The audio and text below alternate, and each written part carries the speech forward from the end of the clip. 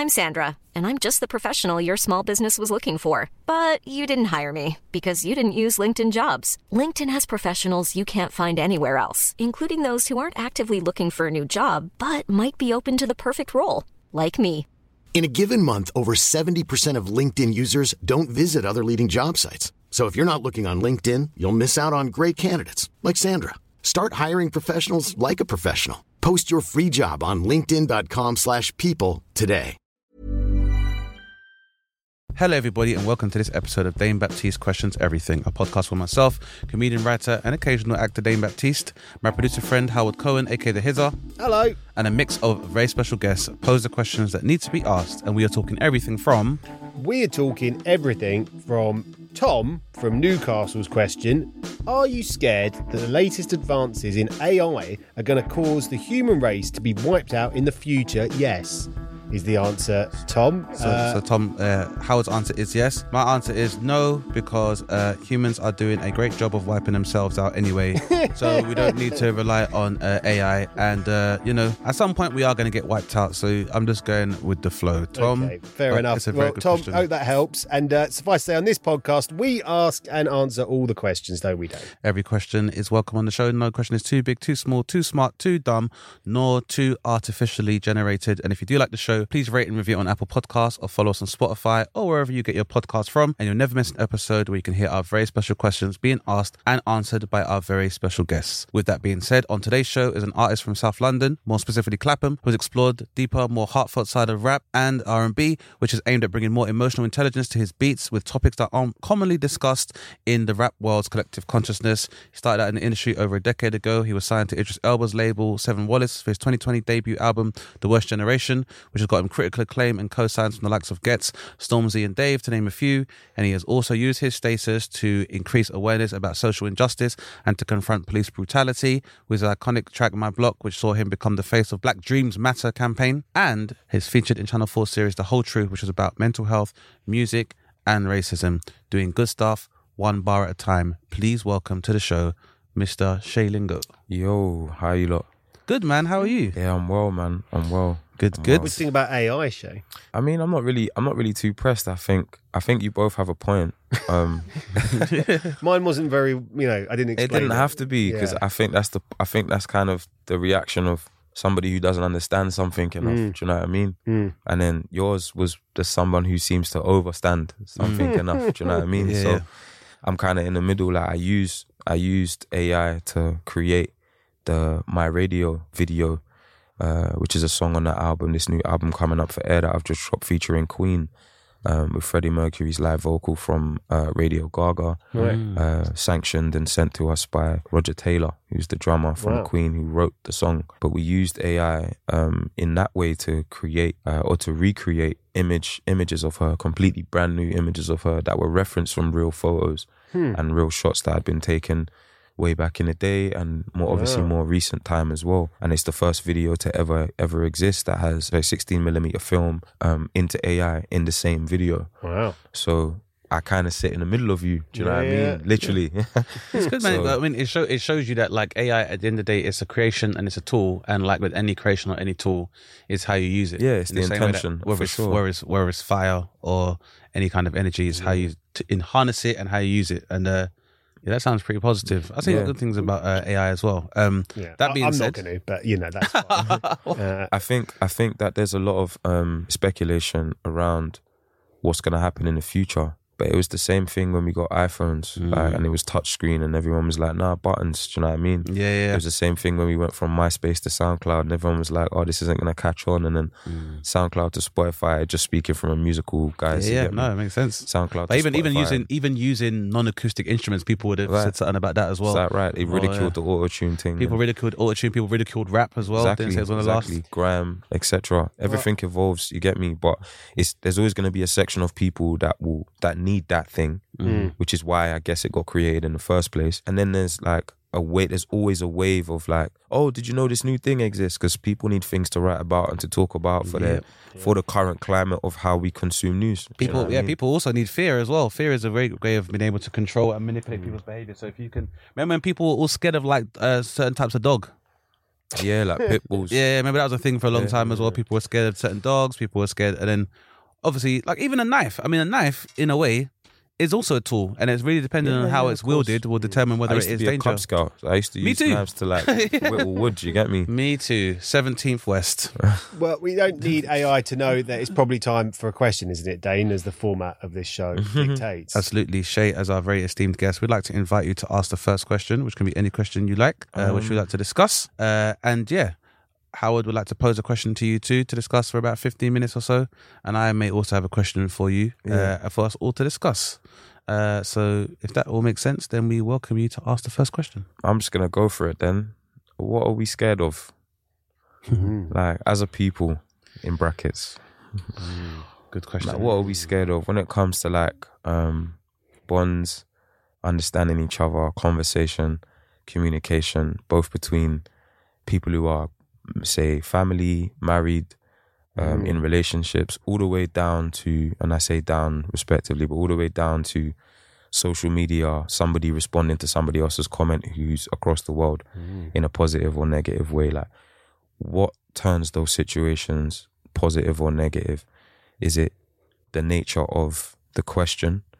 Is it the nature of the person reading the question, or the comment, or whatever the case may be? Or addressing the issue if it's in real life. Like, what are we scared of when things go badly during communication? With human interaction. It's an interestingly personal and universal question, right? I mean, I'm scared of everything. So, I'm a hypochondriac Jewish man, and so I have to play up to a stereotype of, there's gone for many. So I mean, spiders, that would be like high up my list of things that I'm genuinely still scared of. But on a deeper introspective level, I'm always scared of personally of being like misunderstood. Right. That will always be like high up on my industry that I work in television. It is to be understood, and people just have clarity of what you're saying, because it's a creative industry largely. It's not always easy to convey what you're trying to get across to people. So I'm constantly, desperately trying not to be misunderstood, which I think is probably a universal thing, because Jesus, people definitely misunderstand each other on social media, don't I mean, I guess, yeah, they do. But then I guess that's down to the fact that it's very hard to articulate an emotion, or I guess a series of emotions, with 140 characters or 280 characters. And I think that What about in person? What about in person? In person, I think that Howard just said that he has a stereotype to live up to, and led with the idea of him being like a Jewish man. Do you get me? And I feel like the question I wanted to ask you, sorry to cut you, but the question I wanted to ask you based on that is that you've already showed me where the fear is then. Do you get me? You've already said like, I'm a this, I'm a that, and I have something to live up to, but I have a fear of, and then later on you said, but I have a fear of being misunderstood. But that says to me that you're not even giving who you really are to that situation then. Man. Having your answers, you got me. You know what I mean? Yeah, you know what I mean? Like, look, I'm very, very rarely speechless, but you're right. I mean, the real you, is a difficult thing to share.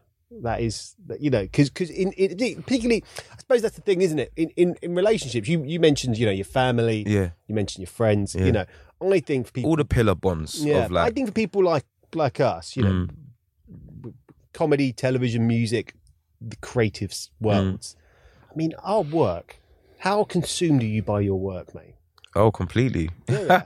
Completely. The same, right? It's just massive. There's no clocking off. Right? No, there isn't. So I think that has an incredible impact on your identity in a way that, and I don't think there's anything wrong with being like, hey, I worked from 9 till 5, and at 5, I go off home to my wife and kids. I don't think about my job that much. That sounds quite nice. Yeah. But that isn't our identity. No. And that Dane, I know we talked about this before, but like the what that identity means and how much you give away of it all every day, it's hard to keep it up. Well, yeah, I think that it's definitely something I've had to learn more recently, is that the idea that you can leave your personality or leave who you are or what you do on your doorstep when you go home isn't a luxury that is afforded to people that identify as or aspire to be creatives, because that's part of your being, and you tap into that in order for you as your fuel for your creations or the aesthetics that you're trying to create as well. So by that token, I think for me, my greatest fear with human interaction is probably very similar to Howard's, is that it's being misunderstood. And I don't think it's because I'm apprehensive about showing dimensions to my being. I think it's more that externally, I think there is an environment which doesn't really encourage people to lead with their true selves. I think that a lot of the time people's interactions or their narrative is skewed by their ego. It's skewed by social etiquette or pressures to live up to social etiquette. And most of all, I think with most people, it's the main fear is the rejection of that self. I think most people, even if it comes to like romance or love, for example, I think that most people are afraid that the truest part of themselves, which I guess what love is supposed to be, is that you are presenting the best, what you perceive to be the best version of yourself. And for that to be rejected is one of the biggest fears that humanity faces. And I think that is something that has been co-opted and has been capitalized upon by people who are able to monetize people's loneliness. And it has created a culture of individualism, which I think is definitely counterproductive, because we are a social species, but there's money invested in it. So I think for myself, I do try to definitely rebel against that and try and be my most honest self in spaces where I'm expressing myself artistically. But I think, the hardest part of that, or I guess the part that I am wary of and I do worry about, I do fear, is that, I'm not able to communicate that within the time or space or the visibility I think is needed in order to achieve what I want to achieve. Because I think for me, it's like a lot of time when I try to do a lot more research into maybe my own sense of spirituality or consciousness, was about like holographic principle and trying to repeat trends that basically try to create the environment that I want to create within myself. By that being that, like, I don't think I am a superior person because I'm a creative. I think that I'm just trying to tap into a part of my humanity that I think benefits me the most. And I think that's beneficial to other people as well. Like, I don't think just because I work creatively that makes better people. It's like, I want to be able to encourage other people to express their creativity in whatever way that is. So for example, if you're somebody, so we live in a society where we create hierarchy based on occupation. So there are some people who might be like, I enjoy like working in pest control, and I enjoy finding mice, removing mice or bugs, because I understand how this organism works. It's something that interests me, but we'll look down on that person and be like, that's not really a nice job to have. I want to work towards creating a culture whereby we celebrate that person's proficiency in that particular field. And by that token, we create a meritocratic society where we can empower people as much as possible to explore that proficiency and get better at it. Because I think that there is an interdependence between all human beings that will be mutually beneficial if that person gets to be their best self in whatever they do, irrespective of what we regard as being very useful. Because that person, for me, it's like someone who cleans toilets in a building is as important as a CEO. Because if you don't have a environment of sanitation, then nothing else kind of works. So I guess I want to be able for that person to look at what they do in the same way that I regard my art. And I sometimes worry that people feel like I'm on a soapbox rather than me trying to uplift everybody. But Jay, you asked the question. Let's throw it back at you, mate. Yeah. What are you scared of? Because if anyone's been following your story recently, obviously you revealed quite a lot about your personal battles in your music and the latest work, right? Yeah, which is why I posed the question, because I think sometimes we're scared to admit we're not as effective as we think we are, more so than it being a case of like, and I'm not trying to like argue your point. That's your individual point in it. But I feel like, and even from what you said and explaining it to such an extent about individualism, I find that a lot of what you said is based on having to spend a lot of time with yourself and almost get in and outside the other side of your ego. Do you get me? Not you specifically, but just it's a big in part that of it, practice. because You get me? even a comic, you have to spend a lot of time by yourself. Exactly. Because the idea with comedy, observational comedy, a lot of the time is that you say something and people go, I thought I was the only person That thinking that in my head by myself. And that's exactly what it's like when I write. You get what I'm saying? So you have to like go into your ego. You have to like really be good friends with your ego and to understand how to make it comfortable so that you can kill it. Do you know what I mean? A little bit like, so, because it's a very fragile thing and it's very sensitive even to you. Do you get what I'm saying? To the point where you can't even really control when and how it comes out sometimes. And if you don't have a sense of individualism, to some extent, in the same way as if you don't have some sense of ego to some extent, because obviously everything needs balance and it's healthy to have a little bit of everything to understand what your whole is. You get me? Because you're not made of just one emotion. So rebranding that and trying to like figure out a way to funnel that into whatever creative outlet you have takes a higher sense of individualism, because you have to look at the world and then be conscious of the fact that you are you in the world, and what you say could affect somebody else's view of the world, because they see you as a higher sense of individualism. They respect your higher sense of individualism because you are already going against the grain as a creative, based on like the historical idea that anything creative, anything artistic is not a real job. Do you get me? And the fact that that still lives today for me is the most scary thing. You get me? Because it's power. Like, it's a power that you're do you know what wielding. I mean?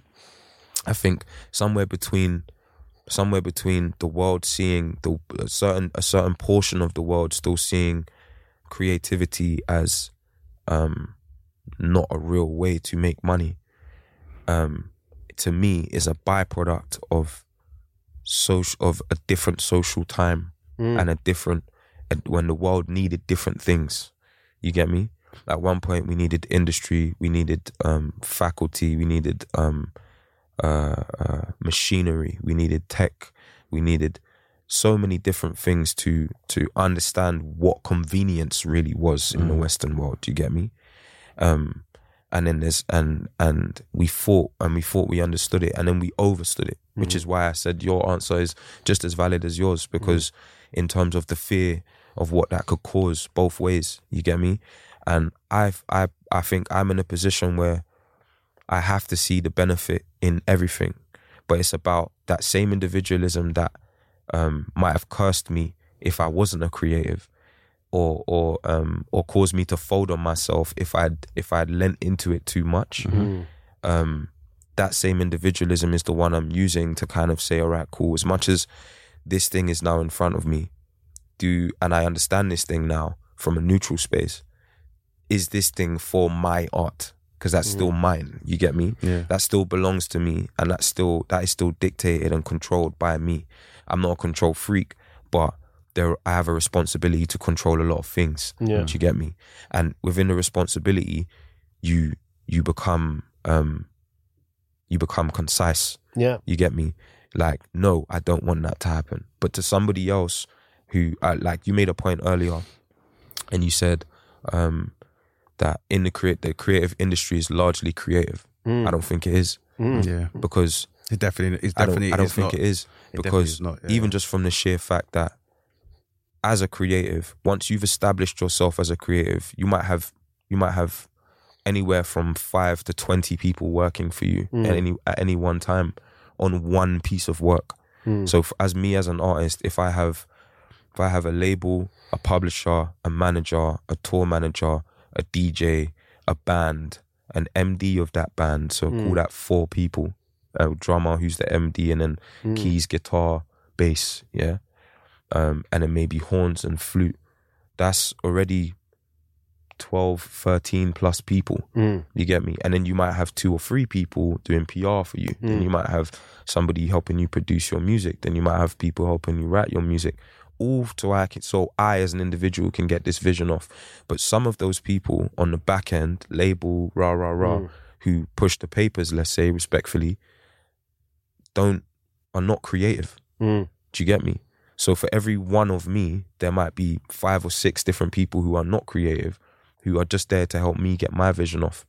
But those people interact with each other and have a community within themselves. That is the industry. You get me? What I'm part of is the creative community. So whenever I have to interact, and I say this to my manager a lot and to my label, like, if you're going to take my ideas, which they do, you get me, with grace, because you have to, and again, it's about picking those people and choosing those moments. But then fear comes in, because it's like the one you want to go with might not be the one that gears up the most money. Do you get me? Which means you have to you then have a limit on how long you can survive before you gotta get it cracking again and make the work under pressure, under duress, because you got rent to pay. Do you get me? And then and all of those people are human beings as well. Even though they're not creative, they still have experience and expertise in some way. But whether they want to or not, a lot of the time you're being put, in a general sense anyway, you're being judged by a template. Somebody else done something and we did it this way, so we're going to do it this way again with you. It worked then, so we have to do it this way again. Right. But I'm a whole different being, and you haven't taken the time to get to know me enough to understand what parts of my personality are good for the record, are good to shine on this record that I'm putting out with you, or what parts of my what negative parts you wanna kind of help me nurture into, like, you get me? There's no development anymore in that because everything has become so fast paced, commercialized. You get me? Also, it's because it's for you to slow that down. Yeah, you get me? Which is why I asked the question, what are we scared of? Because I think that's it. It's a lack of. That's the fear, is that, like, it's the artistic journey now is beholden to and underpinned so much by the mechanics of industry, right, that it can definitely limit the creative process, right. But there's a pure sense to that, that is just about understanding that, as much as, and not from a place of ego, but from a place of, like, no one else is gonna understand it the way I understand it. Do you get me? In the same way that I can't do Charlie's job out there. Do you get me? Or I can't do Saf's job here. I can't. You get me? I can't do you lot's job. We all have to respect that idea of collaboration. But at the same time, if it's my vision, I would like to know that I have to think about it diligently enough so that I have an answer. Do you get me? For everything that everybody has a question for. But I think the fear amongst all of us, you know, and not just us, like loads of people, is of the unpredictability.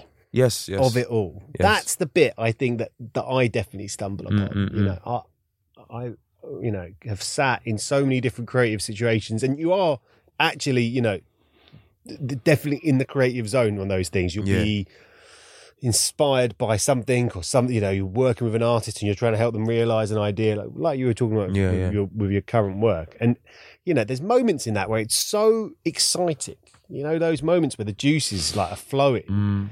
And from that moment, right, like you're like, oh, well, let's just do this now, right? That's what you feel like in those moments. You're like, let's just do this now. From that moment to it actually being completed and delivered, like, and major fucking pains in the arses along the way. Like for me, you know, like I would talk about things in television where you're like, you know, oh, it's great, isn't it? We're in this great situation. And you'd be like, yeah, until it's been broadcast and there's no way of it going wrong. Like, I would be like, I'm not going to celebrate. Like, I'll have moments of like, yeah, this is good. Like, I'm happy that, okay, we jumped a hurdle, right?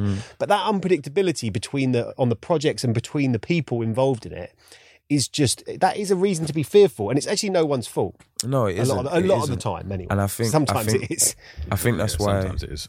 Yeah, of course. Because again, that's what I'm saying is, which could argue stems from their fear as well. Exactly. That's exactly my point. Their fear is, their motivation is more about, they are having to measure their successes quantitatively rather than qualitatively. Right. Like, your measure of success would be like, I'm able to realize an aesthetic or realize my creative vision through the collaboration with all of these other different parties that all kind of work together with a faith interdependently. With a faith that the people who are to consume this are like me. Do you get me? Whereas I think the industry has found its way into an opinion that we must find a way to new people at every single point. Do you get me? With every single piece of art you make, you must find a way to new people. Yeah. And if you don't find a way to new people, you are failing, and everybody at the label or at the creative place that's invested in your music or your art in whatever way are now on edge because we don't know how we're going to make our money back. But my understanding of anybody who's actually successful right now, like deeply will die with some of their work. You get me? Like die making money off of their work and their kids and their kids' generational levels of wealth from the art that they've made. They've only ever focused, publicly anyway, on deepening their relationship with their fan base so much that the fans go and find the rest of the fans. You get me? Like, spread is a big thing. Like, we have to go further out and further out and further out and further out. No, you have to go deeper and deeper, because eventually I'm going to say or do something that's going to touch you so much and cut you so deeply positively that, or maybe not, maybe negatively, but not in a way that you will respond negative. Like, oh my God, that brought up some trauma for me, or that brought up something I need to address. That brings up a really interesting element, which I think adds to the unpredictability that we all experience working with anyone. Yeah. Is, I think, a fear that we will all have at times is, how will people respond to my weaknesses? Right. And that is such a problem. Yeah, right? it is. But we also all are very conscious. Every adult in this room is very conscious of the idea. You've watched a piece of content and gone, yes. And that person is being so vulnerable. Like, there is no point at which I've ever watched a piece of content about somebody's vulnerability and thought, forget it, that's a dickhead thing, or like, you get me? I've never ridiculed anybody for that. But that might be because of who you are. Fair enough. And I say that because some people respond negatively to when people are being vulnerable. But I genuinely believe that's not because they typically perceive people as being inferior because of that. I think it's like you said, people showing their vulnerability resonates with people and activates or triggers them to have to consider their own vulnerability. Exactly. That makes them, and having to have that confrontation when they've not willingly done it makes them afraid as well. Which answers my question. Yeah, you get me? Like, what are we really scared of? Because if you know, scared of being scared, I think. Exactly. Because like I said, because when you think about fear, that's what fear normally is: anticipatory fear. Like, what's coming. Yeah, what's coming. It's not happened to you, it's what's coming. And like you said, Howard, it's unpredictability. I don't know what's going to happen next. That's what makes me afraid. And then when someone's like, well, if that person can be afraid, then maybe I should be afraid too. But the stuff that I'm normally afraid of, I can normally hide it, or I can self-medicate, or I can use escapism to avoid it. Or in some cases, people can project onto somebody and be like, well, he's afraid and I'm not afraid. So I think, what's the saying? The only thing we have to fear is fear itself. Yeah. And that's kind of the point. There's so many layers to it though, because obviously your individual life path comes into play. What parts of it, like, were you taught to be hyper masculine to hide your vulnerable points? Were you taught that masculinity is toxic? Or were you taught that, as a man anyway, you get me? Were you taught that you need to never let a man take advantage of you in any situation, which is now compounded and contrived itself into you being overly assertive when it comes to situations you might want to be softer in because of your mental habits now. Yeah. You get me? In your emotional cycles that you've put yourself in, or that you've been taught to have to protect yourself. And it's always from a point of protection. Everything that we were taught by our elders and the previous generation, everything I could see in my environment and my generation was taught was about protection, financial protection, physical protection, emotional protection from one another though. Not from the companies that we are now pointing the finger at and the billionaires and all these people. We never taught ourselves. We were taught to attach ourselves to those people via brands and via cars and via whatever the case may be. But really, when now people are quitting from their jobs, you get me, and disconnecting themselves from companies and all these different things, you get me, because the fears have changed. The nature of understanding what we're really scared of has changed, and the individualism you spoke about before, I think, is actually more of a power than it is anything else. Because have that ego, but have it for the right things. You get me? Yeah. Have it for your boss who's scared of their boss, because they need to hit a quota that week, and they're asking you for unrealistic targets. Exactly. And then start passing on this chain of command where they know in the same position they can't do it. I've had that. It's funny because I actually had that experience, and I think having that experience and seeing how that functions definitely helped me to get rid of any occupational fear, finally culminating in me walking away from the office. Right. And actually becoming the creative, because when I realized it's like, oh, you're breaking my balls, not because you feel you have power over me. Really, Somebody you are else is fueled by breaking someone that's their making balls. you scared. Exactly. Yeah. And so once you remove yourself from that chain, and I say to people all the time, like, it's very strange, like how effectively people can hang the threat of dismissal or disciplinaries over your head. But when you tell somebody you've quit, their power's gone. That's it. They're not even real. They might not even seem real to you anymore. Yeah, You're and like, that's what happened to me. We'll be back after this.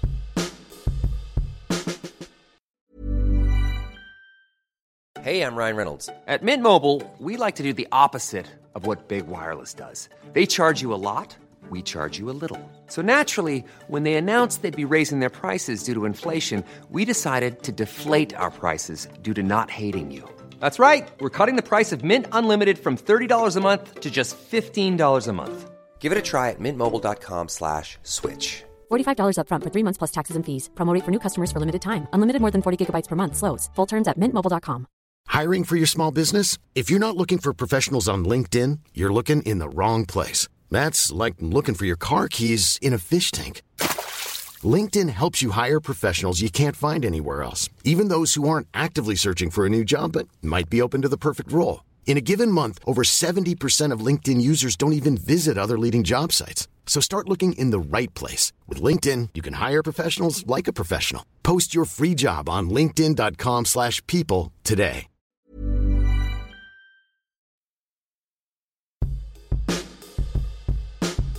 Welcome back to the show. I quit my job because, and then partially one of the reasons was I got a disciplinary for not hitting the target. And what I found out was they put my target up by 30%, but kept the team target the same, which meant there's a lot of people that was in that team who still weren't hitting target either. And what happened instead was that they lumbered me with it like a beast of burden to hit the target so that everyone else could hit their target, but I would miss my individual target. And it was working that out. And then I remember my line manager at the time, he's watching this happen to me, but he's trying to protect his own back as well. Of course. So what happened was, he knew I shouldn't even been getting a disciplinary in the first place because I was hitting targets more than most people, but he's also trying to cover his own ass as well. So when I'm getting it, he ain't saying anything until when his job came under threat. Then he started presenting the facts, and the facts revealed that actually there was no reason why I should be under disciplinary. Right. But for me, it was like all of that stuff that was coming down. I was like, this can't be any way to live. But it was just when I said I quit. Even he was like, oh, you know, you can take it back, and you nah. Because once you say that, the power's gone. Right. And what happened, because obviously I had to give like a month's notice, innit? Yeah. But what happened was, in a few times where they tried to put me back in the office to have a discussion, I'd be like, that's not what happened. And they'd be like, well, I think you'll find. I'll just walk out the office. Yeah. If you're going to lie or say something that's inaccurate, I'll just leave. Yeah. And in terms that speaks to the dynamic of the hierarchy in occupation that you were talking about earlier, and how that leads on to the individualism via the way that companies market and how money is invested and what the industry dichotomy versus the creative one is. You get me? Like those two things are very separate to me. Yeah. Somebody who works in an office, and this is not to belittle that person, you get me? But somebody who works in an office does not understand the job of somebody who spends time creating the things that you move in, that you have to move and amplify from that office. Because if you're not hitting your target, to bring it back to the creative and what it means to be a musician in 2023, if you're not hitting that target of getting those playlists or doing those things or whatever the case may be, that directly affects the life of that artist. You get me? They literally do not make money, which means now they might have an issue paying rent versus their advance and how much it costs to create that piece of art or that project or that album where they have to travel to create it, how they have to mitigate and limit themselves based on that, and how they have to budget that out. They do all of that for the space of, I don't know, let's say on average, maybe 8 months to a year. The first single might not come out the gate strong because you had a bad day in the office, because your manager was pressing you and their manager, and that manager was pressing them because the big single, because a scandal just came out about their priority artist, and now they got to find ways to get it from. People aren't thinking like that. But to avoid all of that, it's not necessarily an I quit, because you can't, as a creative, you can't really quit in it. You know what I mean? People do, but it's not the option most of the time. I think the benefit of being an artist and finding bravery through that fear is when you realize that no matter what happens, I'm doing it on my terms. And to answer your question about what I fear, is I fear dying, not feeling like I lived on my own terms. It's not necessarily even about music specifically. It was when I found music, I found the freedom to live on my own terms. You get me? So it's like, I'm going to use music, the talent that I was given, the tool that God gave me as an engine to as a tool to build an engine that allows me to live on my own terms, to wake up and not have to answer to anyone ever again. And it's just about how hard I work or where I place my work, how smart I work, that allows me to continue to do that year by year. And obviously, eventually you'll be able to extend this. First, it started day by day. Do you get me? Because I was still working part-time. It's like, all right, cool, I got one day in the studio. I can keep this alive for a day. You get me? And then, but I don't know how to make money off the music. Then you educate yourself and you're like, okay, that's going to take a month. So then you start planning in points of months, because it takes a month. It takes 4 weeks minimum to like ingest a song into the ether. You know what I mean? In every possible way for it to be released, for you to make money from it. So it's like, then you got to live by the months, and then you might sign a deal and now you've got money for the year, and then you live by the year. Do you get me? And then that's where I'm at now. I'm living by the year, because I know that I can make a project. First thing I did when that first happened to me was, all right, how do I solidify and continue or cement the idea of being able to, or not even the idea, but the reality of being able to make music all the time, because music is what will get me the money. Do you get me? Or make me enough money to do what I want to do with my life. Yeah, that's probably more accurate. How do I do it's that? the money to give you do what you want to do. Like, Exactly. Because obviously nowadays, as I'm sure you're aware, like a lot of musicians do not find that they are actually remunerating from music itself. Right. Because I think I saw It's other things. It's like brand deals and I think it was all these other so bits Krept and and pieces. Conan, Krept was talking about like their recoups and stuff like that didn't really pay them. Is that when that visibility and obviously opportunities to interact with other people put them in position to do stuff like Crepes and Cones and Nala Baby, because and they can make money that way. But like I said, it's the freedom to be in their own terms. And I think it's a really good point you brought up as well, because like as a comedian, sometimes my fear has been living how I want may actually shut me off to some commercial opportunities. In that, for example, like obviously part of my work as a comedian and observational comedian, there is a level of social commentary to that, as there is with music as well. Of course. I think sometimes comedy, particularly in the UK, is in a position that music was in maybe 20 years ago, where there are a lot of people that are gatekeepers that do not want a certain narrative out there.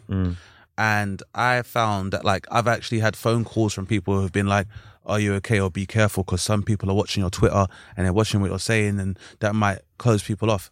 And I think there are probably a lot of people who are afraid that if their narrative doesn't conform to the standards, like you said, on the business side, that's going to shut off some commercial opportunities for them. And I've always said, and this is like a message I want any comedians that are listening, or aspiring comedians that are listening, is that one of the reasons why I can say what I say and obviously work towards living on my own terms is twofold. Is because, like I said, the fear of not being able to be myself over the expanse of my life is much worse than the fear of people who are taking things away from me that I might necessarily be aware of. Because if I don't know something, how do I know I've lost it? That's it. That's not you're fearing things that aren't even. You're fearing the unknown unknowns. You know what I'm saying?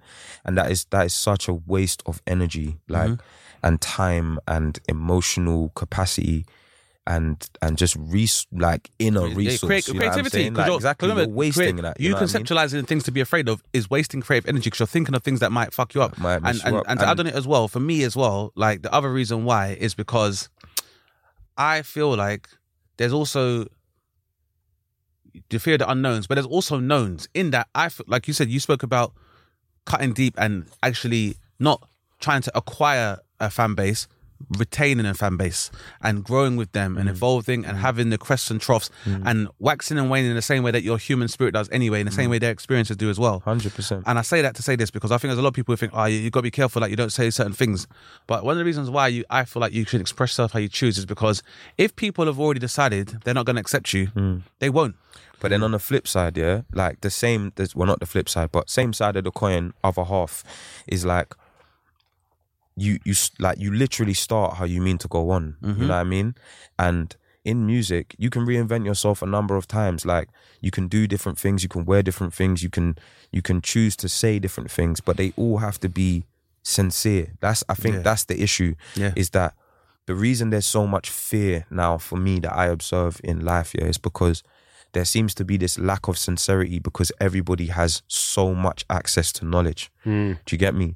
And with the access to the knowledge, a lot of people don't even have the time because they're balanced. I'm not going to say they don't want to, but probably don't even have the time, benefit of the doubt, to go and seek and actually do deeper research into the things that they are not actually like fully, the things that they don't fully care about. You're not going to do deep research into those things, even if the books are open in front of you. You get me?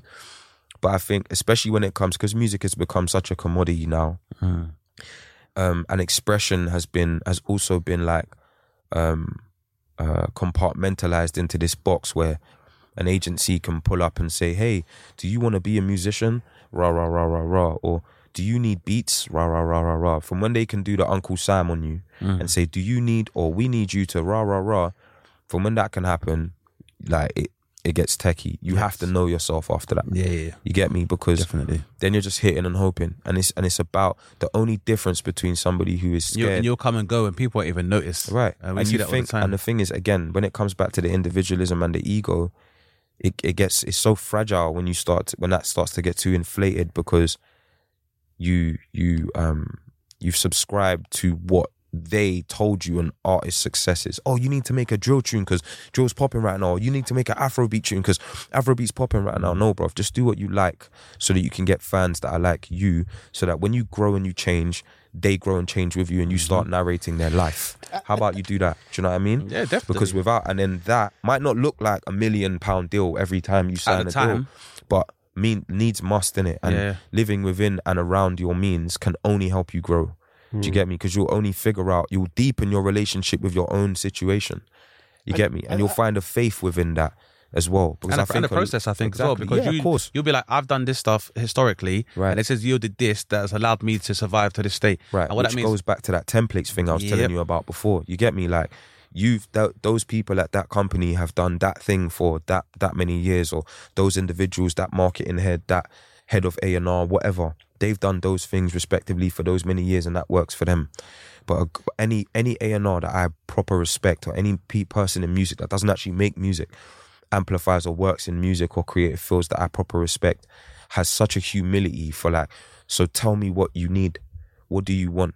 How do you see your fans? They ask you questions about what it is that you are trying to gain.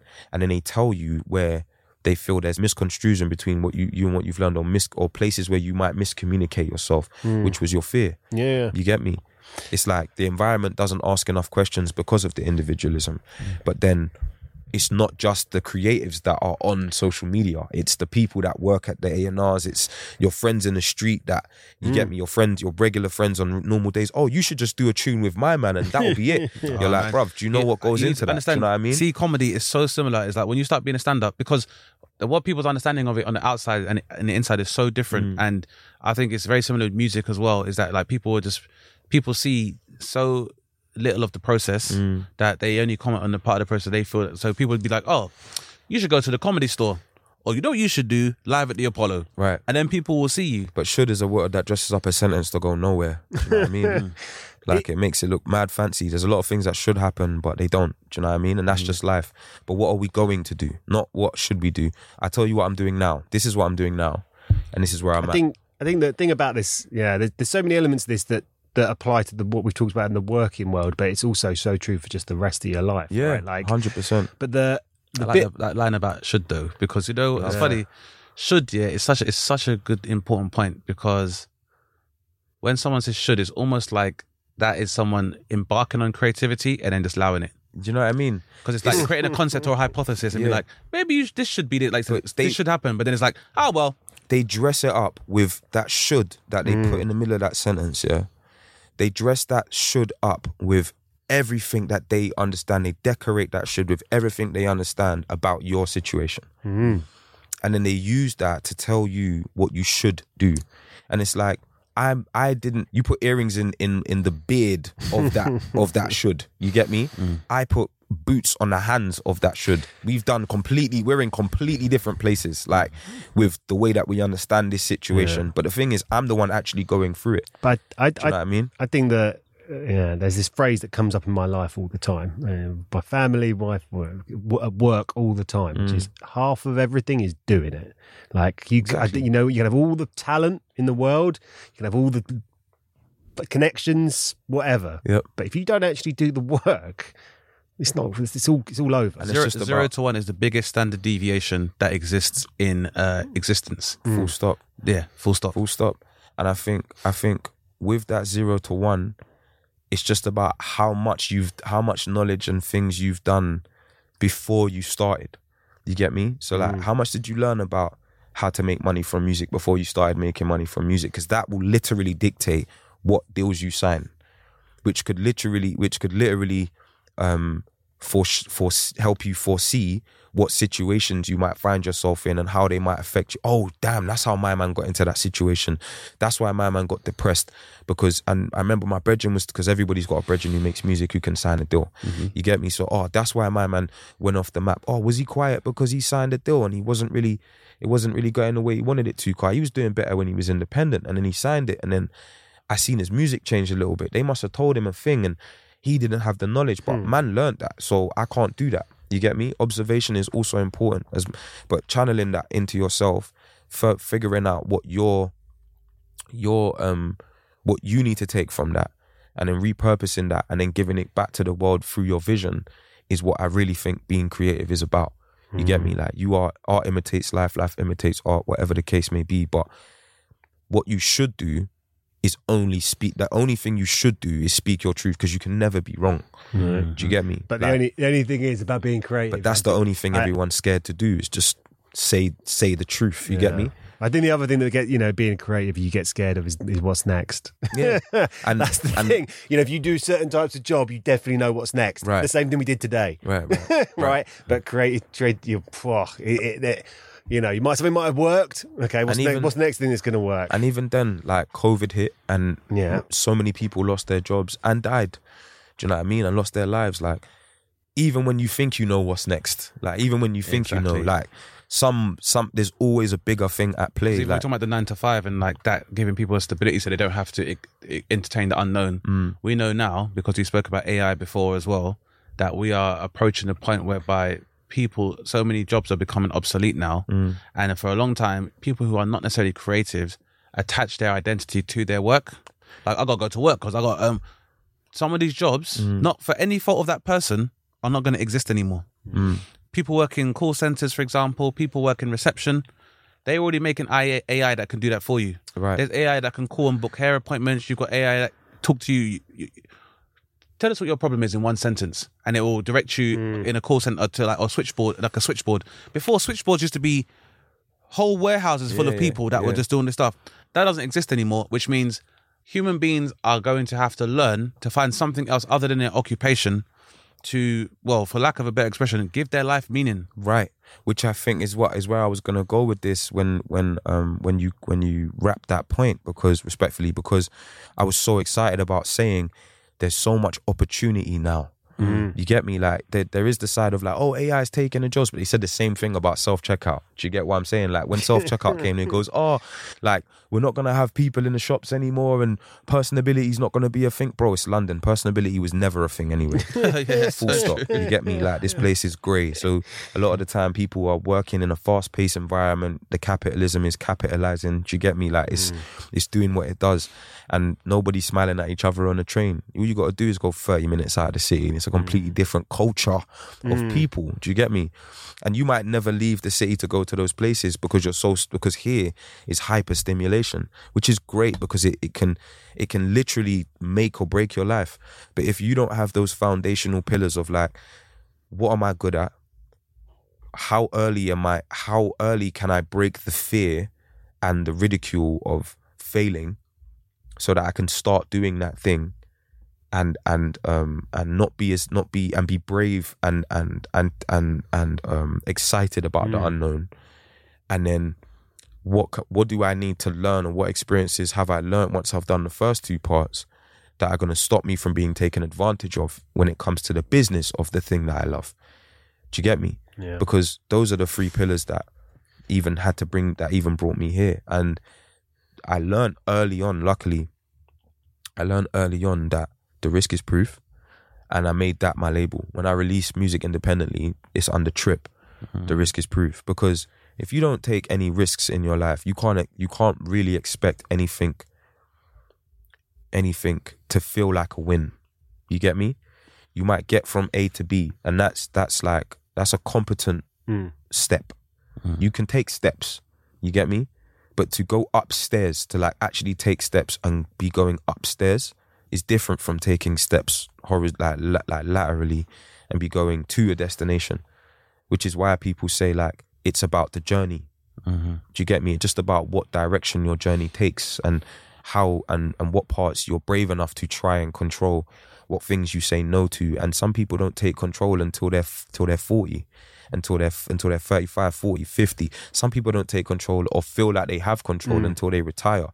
Because again, back to the original, like my original point is that previous generations, based on the way that society has moved and grown and evolved and shaped and adapted in different ways, previous generations have these traditions and things in place that have kind of created these things that get said about different types of ways to exist in life. So creativity is not a real job. Doing art, making content, rah is not a real job. But some people get paid what you go to work every day, and this is not a comparison, it's more just like a realization of perspective. You go to work every day and answer to that guy, you get me, or that woman, or that they, them, whoever that doesn't like the way they live their life already, hasn't found what they love, but has made it to a higher position in that work than you. That's your superior, and that's the person that's getting pressed by the CEO or whoever to hit the targets or whatever. You do that every single day to make, I don't know, 55 grand a year. If I work for 1 year at something now, on not even on average, but if you are making content every day for a year, you might not make 55 grand that first year, but you'll make more. You can potentially, if you do it right, and your content is real and organic, and you find and you pay attention and you study it the same way they would expect you to study for the qualification for the job. Yeah, it's just how you apply your time. You get me? The following year, you could sign one deal that will get you that 55k in day one of that year. You get me? Like, there are some deals that I've seen my friends sign that have covered them. Certain men at the third stage of their job, like, have been at the job for 10 years now and have got their raise and whatever. And this isn't to belittle them, because hopefully they love what they do. You get me? And they've got skills in it and whatever. But it's that nonsense of people saying get a proper job, right? Get a proper job. But I can still make the money you make now in this current climate. It's just about how I apply my time. And that's one thing I'll give to my parents. It was never like, don't do that. Do you get me? Or that's going to be hard, you know? Just so you know, that's going to be difficult. So if you do want to do that, cool. What's the plan though? Because you also have responsibilities in real life. Yeah. Do you get me? And that's not a real thing yet. So I will say real life versus what you do, because what you do right now is a hobby. When you turn that into a job, that's when we can start talking about ways to move differently. Because you're going to get scared of the hard work. Exactly. About people being scared. So it's not even scared. It's not even about being scared of it. Like, it's like, it's great to know. It's like, I just like to know what I'm walking into. In the same way you said you're scared of the unknown. Me too. Do you get me? For some things. But obviously, working in music and working in being creative, so many things get shut down. You get so many no's and so many untoward madnesses happen that you're just like, do you know what? There's enough, like, it will happen when it happens. Let me just keep working. Virgil Abloh said you're supposed to have 6 projects at any one time, because some are going to fall through, some are going to start and then fall through halfway, and maybe one's going to make it through. And if more than one makes it through, you're active. You get what I'm saying? Tell me about it. Right. So many ideas. If you don't love it, you're not going to get 6 ideas off that are credible and real enough. You know what I'm saying? What do you think of the idea in terms of fear? Because one of my additional fears, I say, is that all of those things you're speaking about, I've kind of experienced in terms of like, I've had 6 projects, all been dropped for a long time. Nothing happens for like 3 years. Then something might happen. Even when it does happen and it goes well, then someone might decide they don't want to proceed further with it, even though it's, you know, tick the box in terms of like getting critical acclaim. It's done numbers in terms of ratings, still not gone ahead. So how would you address the fear? Like, 'cause sometimes I think in terms of like the ego thing, am I deluded about my own ability?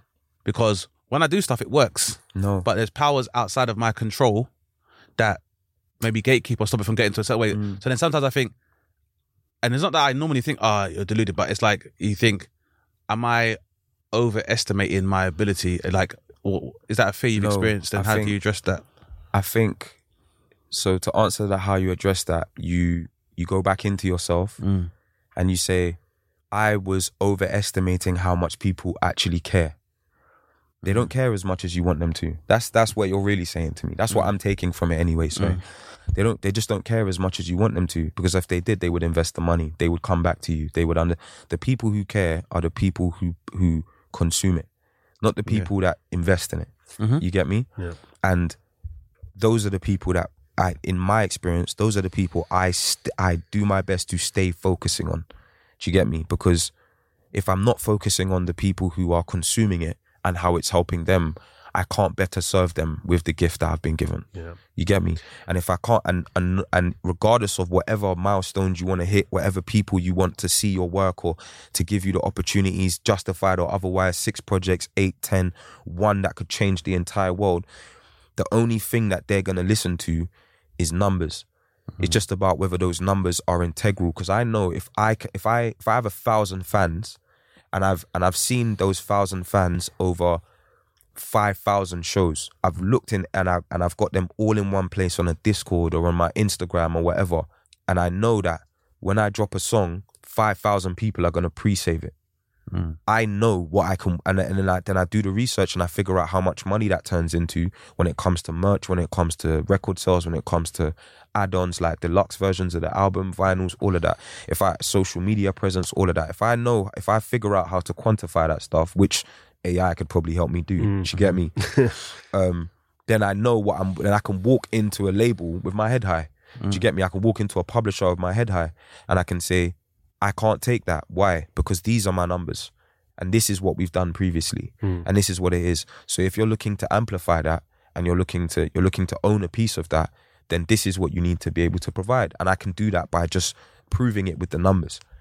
That's the thing that those people react to, rather than the idea of, look how many people I'm affecting and what they said, subjective. You get me? I think there is a balance between what is real harsh reality and what is actually like your understanding of your situation. And sometimes it is an overestimation, but not because you're not good enough or because of any, it might just be the way the work was applied at that time. You get me? You know how you have, in example or analogy, you know how you have people that will post the same reel over and over again on Instagram or on TikTok, and they might have 5 of the same reel, but one of them's got 1 million views and the other ones have got 400 each. It's because of that one moment in time that you posted it. Yeah. And then it's like, how do I capture that moment? You can't. You just have to have faith that keeping on will eventually get you more of them. Yeah. It has been another episode, Dane, where we have not got past the first question, and that is a good thing. It's a very good thing. That is a good thing. It means there was plenty in it, and I hope the listeners have taken as much as we have from it, eh, Dane? I mean, I can't imagine why they wouldn't. I think that is... maybe they're scared. Yeah, maybe. But I think if you are scared, definitely take a look and observe that, and yeah. I'd say, yeah, immerse yourself in that fear and you never know what happens when you come out of the other side. You'll find some answers in there. Yeah. Shay, thank you for coming on the show. I hope you've enjoyed it. I wish we could have talked longer. That's the thing. We always say, come back. Come back, we'll do it always again. Welcome. Yeah, man, we'll do part 2. Do a different question. In the meantime, please tell our listeners and viewers so they can find out about your good works, past, present and future. Thank you. My name is Shay Lingo, CHE_LINGO. You can find me on social media at CHE_LINGO. I'm currently on tour. We're doing Europe. You can go on any of my social media links and find all the dates. We play London on the 23rd of April at Lafayette and King's Cross. So please grab your tickets. I have a new album out right now. It's about my depression, my anxiety, the spaces I traversed through that. We didn't talk about it much on air, but I also suffered from an eating disorder recently as well that I'm still working on. But I'm in a much better place now, and I'm in a much more healthy place, and any things that have happened I'm dealing with. All of that is on the album. It's called Coming Up for Air, and it's out now. So please go check that out too. Nice. Sounds good. And yeah, Shay, definitely come back so we can get into more discussing. For sure, bro. Peace. For sure. You've been listening to Dane Baptiste Questions Everything, hosted by Dane Baptiste and myself, Howard Cohen. For more from Dane and myself, make sure you follow us on Instagram at DaneSnaptiste and at The Howard Cohen. You can now support us on Patreon. Just search DBQE Podcast and unlock ad-free content, and you can watch the full-length video of the podcast. Please don't forget to rate, review and subscribe to us wherever you get your podcasts. If you have a question for Dane, make sure you send us a DM on Instagram at DBQE Podcast, and we could feature you in our next episode. Thanks for listening, guys, and remember, question everything.